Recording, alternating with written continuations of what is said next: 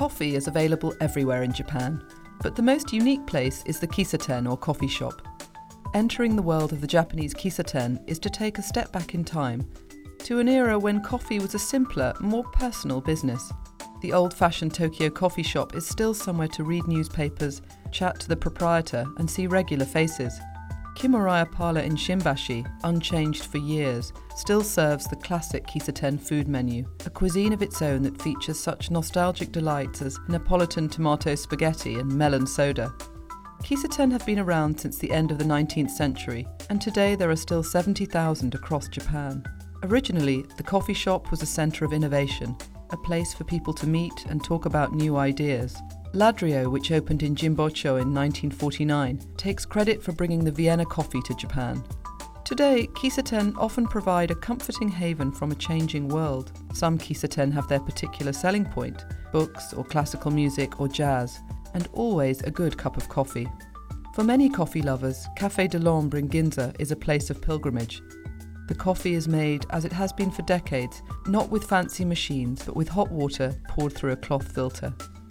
The owner, Ichiro Sekiguchi, is 100 now, but he still comes to work and roasts the beans at the front of the cafe he has been running since 1948. The Café's Blanc et Noir, a sweet chilled confection, is made from fresh coffee rolled over a block of ice in a cocktail shaker. Lawn, close to Yotsuya Station, is the classic city coffee shop, serving well-made coffee and a superior egg sandwich. The interior hasn't changed since the 1960s, when the owner, Hiroaki Ogura's father, was still in charge. The pink telephone, once a standard feature of Tokyo cafes, still works. In a crowded city, Kisaten provides somewhere to drink a coffee and read in peace or meet friends, frequently in a fog of smoke. Stone, in the heart of busy Yurakucho, has been serving coffee to office workers for nearly 50 years. Masayo Okumura's grandmother started the cafe.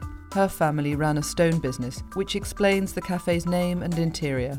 In spite of the long hours, Okumura takes pride in giving her customers a warm welcome. At Kisayu, next to the Kabuki Theatre in Ginza, theatre-goers and kabuki actors come in for the famous rice, an omelette filled with rice and topped with tomato ketchup.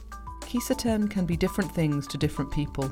They offer somewhere to go whether you're seeking solitude, company or somewhere to talk. And they give a personal touch that no modern chain can rival. For Monocle in Tokyo, I'm Fiona Wilson.